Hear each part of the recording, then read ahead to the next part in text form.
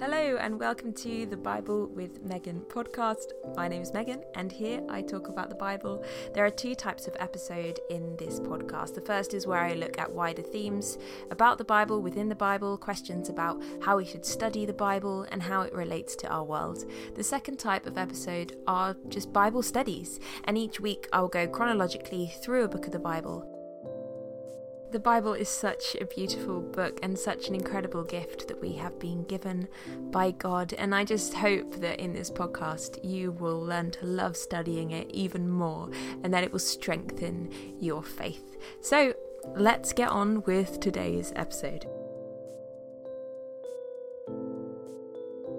What you are about to hear is the audio from a YouTube video. I started this Revelation series over on YouTube, so this is the audio from one of the first episodes. If you want to watch it in video form, I have linked it in the description, but if not, go ahead and enjoy this podcast version of one of the first episodes of this Revelation study series.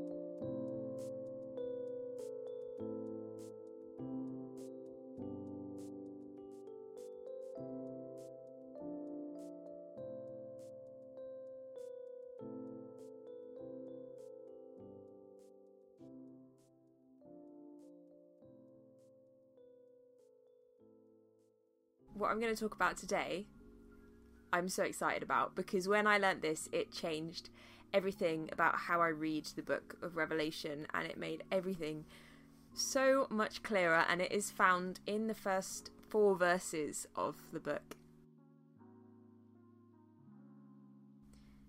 The revelation of Jesus Christ, which God gave him to show his servants the things that must soon take place. He made it known by sending his angel to his servant John, who bore witness to the word of God and to the testimony of Jesus Christ, even to all that he saw. Blessed is the one who reads aloud the words of this prophecy. And blessed are those who hear and who keep what is written in it, for the time is near. Verse 4 says, John, to the 7 churches that are in Asia, and we're just going to stop there for now. So what are these things that we learn in those first 4 verses? It doesn't sound like much, it just sounds like an intro, but actually these 4 verses tell us the genre of the book of Revelation. And in fact, there are 3 genres that this book fits into, and they're all found in these verses. So the first one is literally the title of the book, and it is the second word of the book, the revelation of Jesus Christ. Now, Revelation isn't just a title, it is a genre of literature.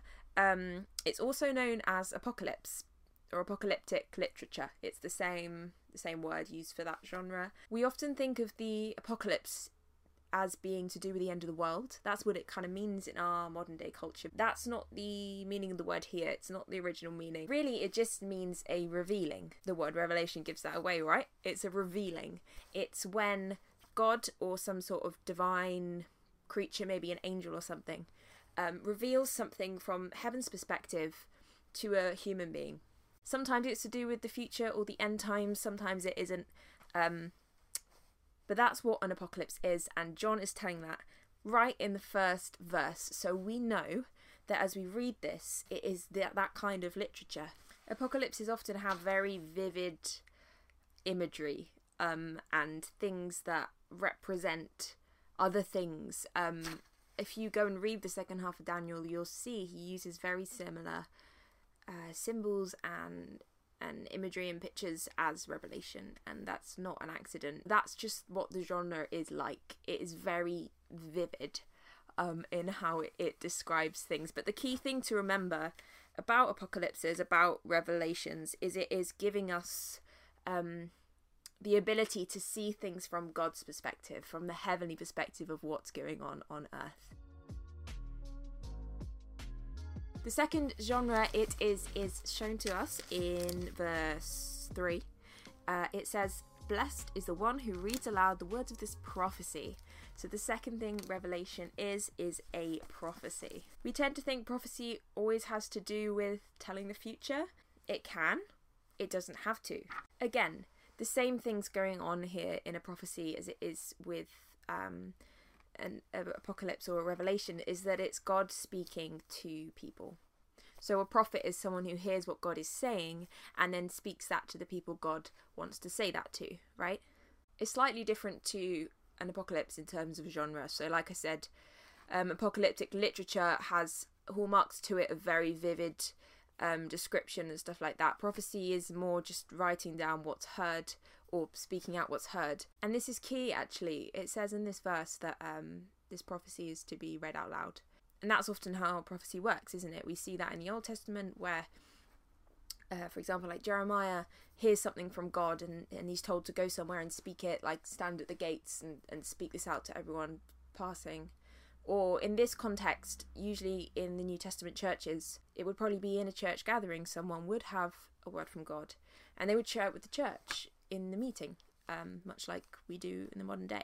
I'm going to get into why this is written down specifically in a moment. But I think something else to note here is that John, in telling us this is a prophecy, is very much letting us know that he's continuing the same kind of work as the Old Testament prophets.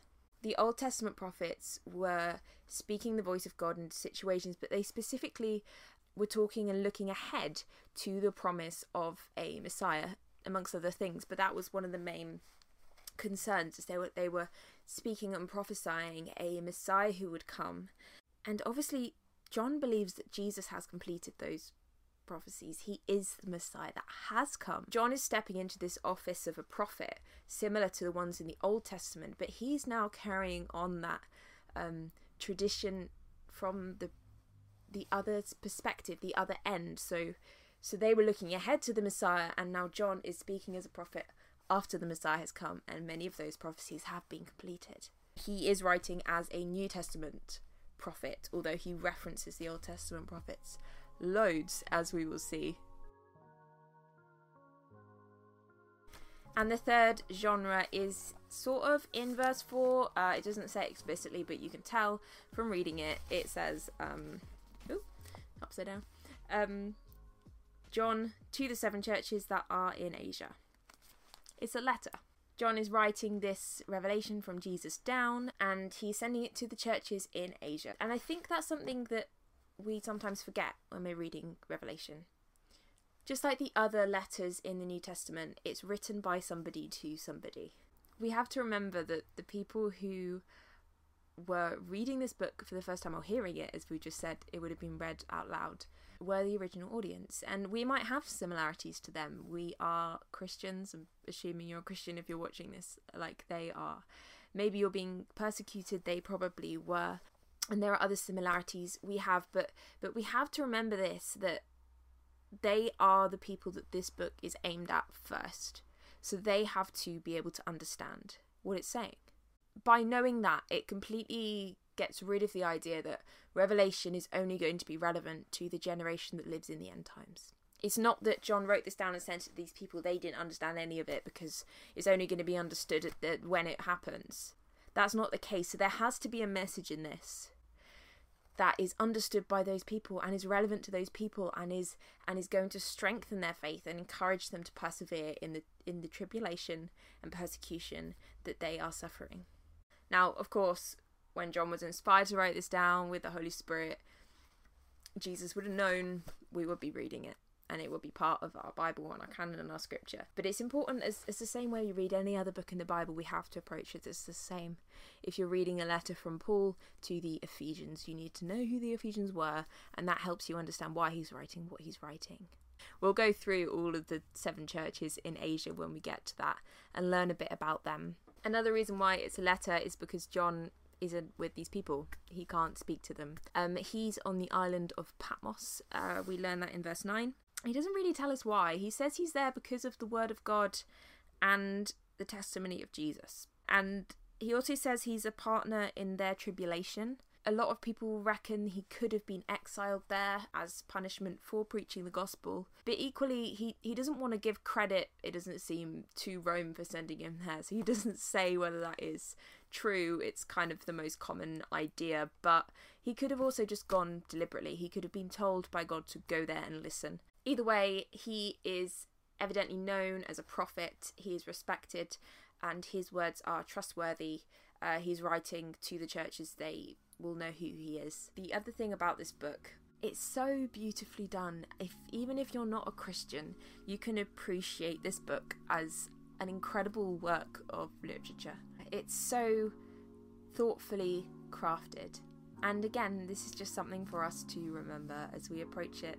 So the 3 genres of revelation we learn in these verses are that it is a revelation or an apocalypse, it is a prophecy, and it is a letter.